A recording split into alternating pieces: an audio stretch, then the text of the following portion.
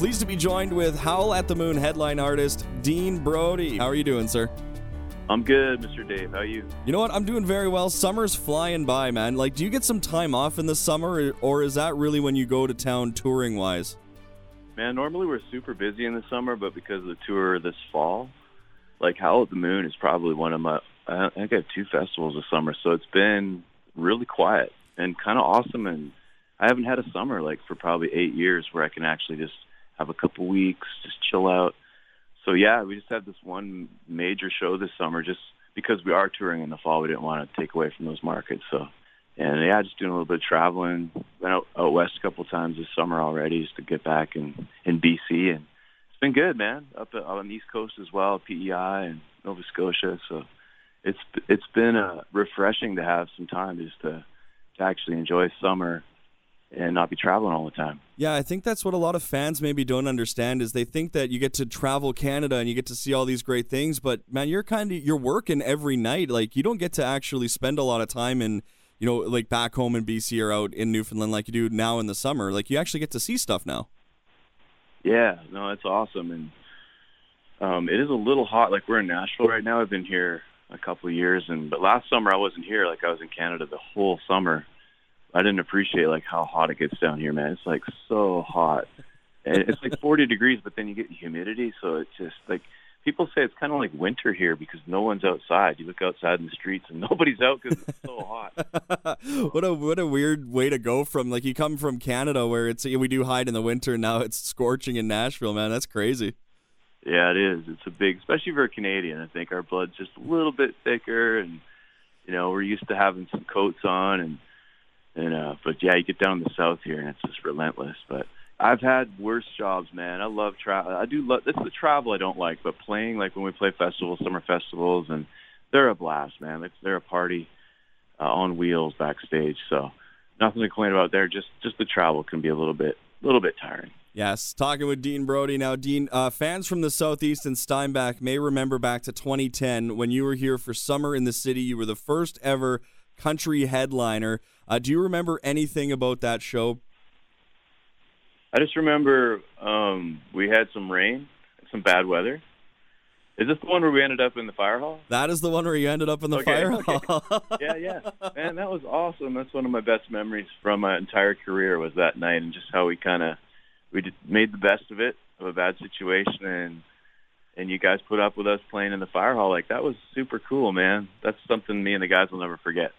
Fans still come up to us today, and they'll talk about that show. To have that kind of lasting impact, I mean, what does that mean to you to still be able to connect with fans, that may have seen you 10 years ago? It means a lot. Yeah, like this whole journey started, probably 10 years ago now when Brothers first came out. And to still be doing this and still be writing songs that people appreciate and can relate to, it means a lot. Like, when you start out on this journey, like the music, being an artist and, trying to make your way in the music world, for me, myself, like I never thought I'd have a career as long as I have. So I'm so appreciative to my fans and you guys for playing me. I hope I can keep doing it for years to come. Talking with Dean Brody, I was lucky enough a couple of years ago, in fact, like 7 or 8 years ago, you were on tour with Aaron Lyons and Derek Rutan. And we got to have a chat with all three of you at one point. But I just remember the camaraderie you guys had and how much fun you guys had together really stood out. You've made some really great friends in the music world, and it seems like you have a great time no matter where you are. When you're with other artists, do you guys just kind of relate a little bit more together because you know the touring schedule, because you know the lifestyle, you guys kind of understand each other a little bit more?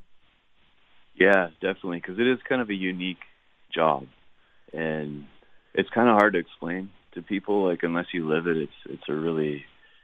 It's a dreamer's kind of world, and it's a creative world, and there's all these things that this lifestyle is like that it's hard to really like tell people what it's like. And so when I meet someone like Dallas Smith or a Johnny Reed or whatever, it's like it doesn't take long for you just to have that camaraderie, because in their world as well, there's only a few people that they know that fully understand what they do. And so I feel like it is a small family. Like, I get along with all my country music brothers and sisters in Canada and in the U.S. just because it's a unique thing, man, being on a stage and trying to write songs and wrestling with the business side of a music business.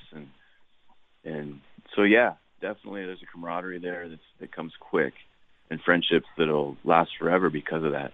Getting to hold a crowd in your hand, though, when you're on stage, you know, they're singing every word back to you. That's got to be a very unique experience as well. Yeah, man, especially for me, like writing my songs. I get so scared when I write a song. I'm like, okay, I really don't have too many people to bounce it off of. I'm not co-writing, so I'm a little bit more like anxious about when a song goes out there. And so when it actually does well, and then we go out on tour and it comes back to us, we're singing, and thousands of people are singing those lyrics that you wrote somewhere off in a corner. That is so cool, man. And that magic for me, as well as radio, like hearing a song, like a new single on the radio for the first time, that never gets old. Like that just, it's still just, it's an adrenaline rush and a special moment. Is there pressure that comes with writing? Because, I mean, I'm looking at the numbers of your songs and your singles and how your albums do, and, man, like, there's so many top 10s, there's number 1s in there. Like, is there pressure writing now, like 10 years later, that you've set the bar so high? Yeah, I've set it high for myself, and I think, yeah, I definitely put pressure on myself, a lot of pressure. And, yeah, so far it works. Like, that pressure makes me write, be very critical of myself, and I want to make music that people can relate to. I don't just want to make music for the sake of myself. I want to be able to share this experience and continue sharing it for years ahead. And so, yeah, it's like I put a lot of pressure on myself writing for an album. At the same time, I have fun. So I think if I can just keep that going, if it's fun and I'm having fun writing it and singing it, that should translate when we get out in the bigger crowds and you guys start playing on the radio. I'm just going to keep trying to do that. You know, keep my stick on the ice and try to keep doing that stuff, and I'd love to keep doing this for years to come. Well, you're on a great path for that. I mean, like, it seems like everything you touch turns to gold, and you're becoming one of those artists in Canada. When you think about Canadian music, you think of Dean Brody. What's that like to kind of be on that upper echelon of music, especially coming out of our country where there's so many great artists now? Yeah, there's so much good country music right now coming out of Canada, and I'm just happy to be one of the boats that's floating on that wave. You know, like we're doing so good right now. I'm so proud of where the business and where the industry is. Like as Canadians, like I just feel like it's just such a strong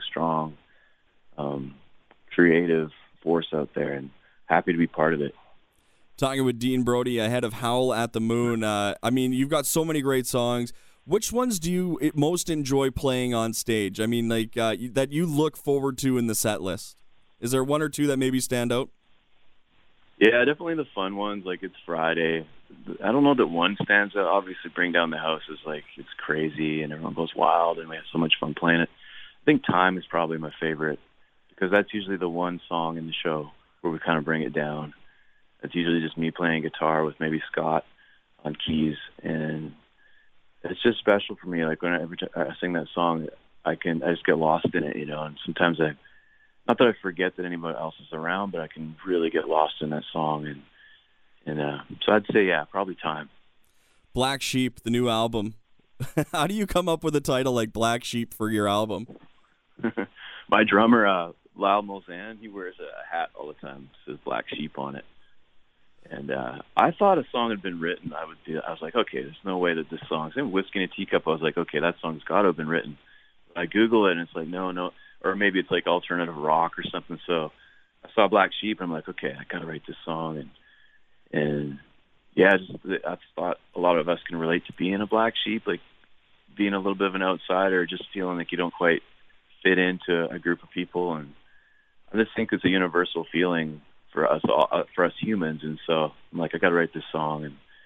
And it was a lot of fun. And I can't wait for everybody to hear it like on the radio. It's going to be interesting to see how it does, but I think it'll resonate. I hope it does. Do you track that stuff? Like, do you keep an eye on what your new songs are doing and where they're maybe charted on different levels? I usually pay attention to, like, I let it just run its course, and we've got amazing people that work our music, like, behind the scenes, and I just usually wait until, you know, a few months in, and then I'll ask Amber or whoever's working the single. I say, how are we doing? And she'll tell me, and I just have such a great team, and I just trust that they're going to do the best they can. And if the song's not good enough, it just won't do good. And if it does well, then I'm just happy. So I've been really, really fortunate. Like my team, and then you guys playing the songs, and my fans loving what I do, and loving the band and stuff like that. All it's just it's so encouraging to me. But to answer your question, I don't watch the charts. I don't actually have a way to look at the charts right now. But I do ask my radio person. I say, how are we doing this week every once in a while? Well, Whiskey in a Teacup, I think at number 3 and still going strong. And you touched on that one a little bit. A little surprised that maybe no one's come up with that before. But that is a very unique song for you. Just take us through the process of what that's like and what it's like to hear it back on the radio. Yeah. Well, I've seen the saying a couple times down here in the U.S., actually quite a bit, like she's whiskey in a teacup or I'm whiskey in a teacup.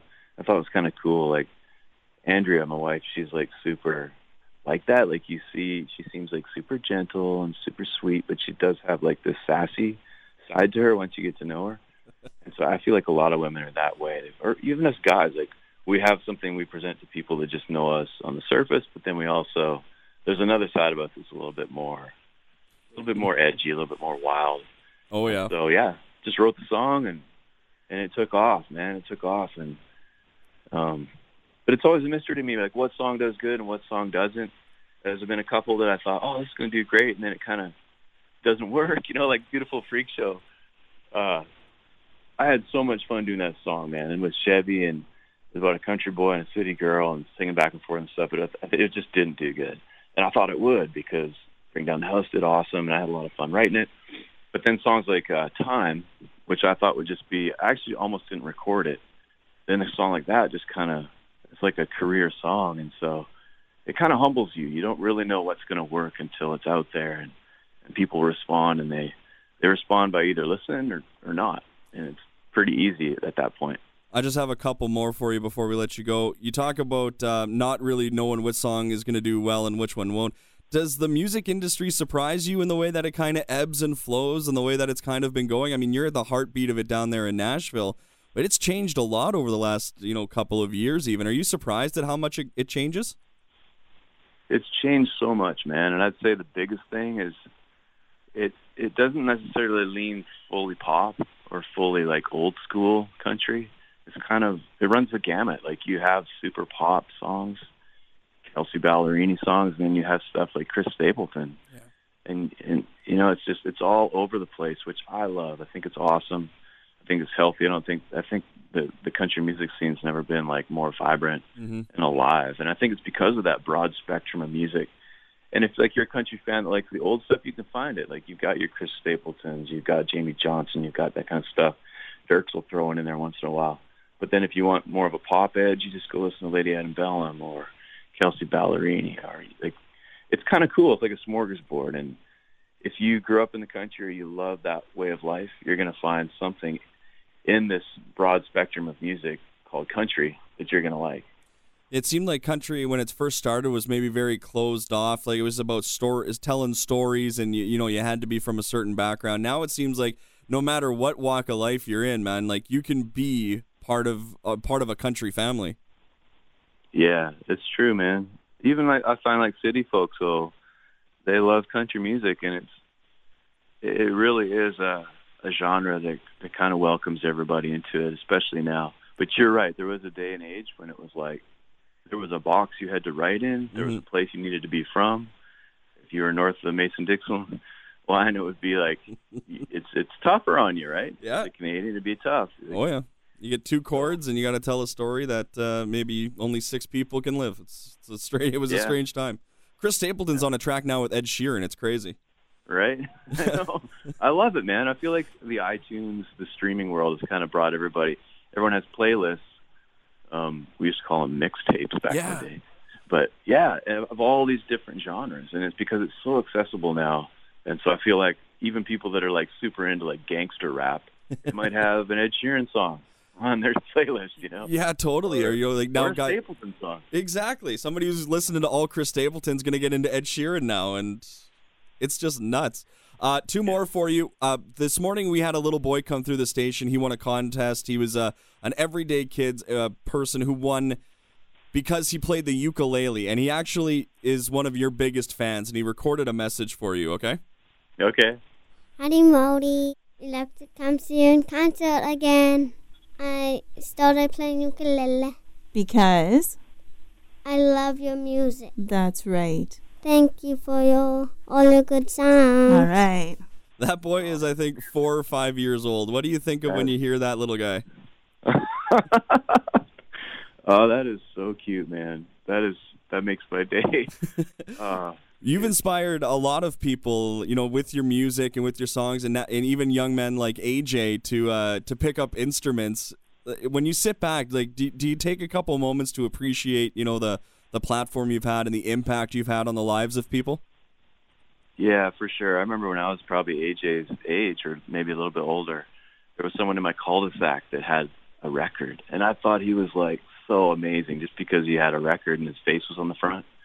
And so you realize that people really do look up to you, whether you feel like you deserve it or not. It just happens. And so when someone like AJ, it's the ultimate compliment when somebody says, I want to do what you do, and you inspire me to do this. That's like the ultimate encouragement to us artists, or for me anyway. So AJ, thanks so much for that sweet message, and I hope that you continue to do music and rock the ukulele and have an amazing summer, bud. So good to hear from you. Thank you for that message if you're listening. Last one with you, Dean. Friday night, Howl at the Moon. What can fans expect from a Dean Brody concert? And, man, we're so excited, but what can fans expect from you? Lots of energy, high octane. We're going to bring it hard and fast, and, yeah, look out. It's going to be a fun night, man. We've been looking forward to this all summer. It's kind of our only huge show this summer, so we're going to bring it all. And I'm heading out that way tomorrow to be with the guys, and we're gonna head your way and just have an awesome time. Mr. Dean Brody, thank you so much for taking so much time for us today. We really appreciate it. All right, man.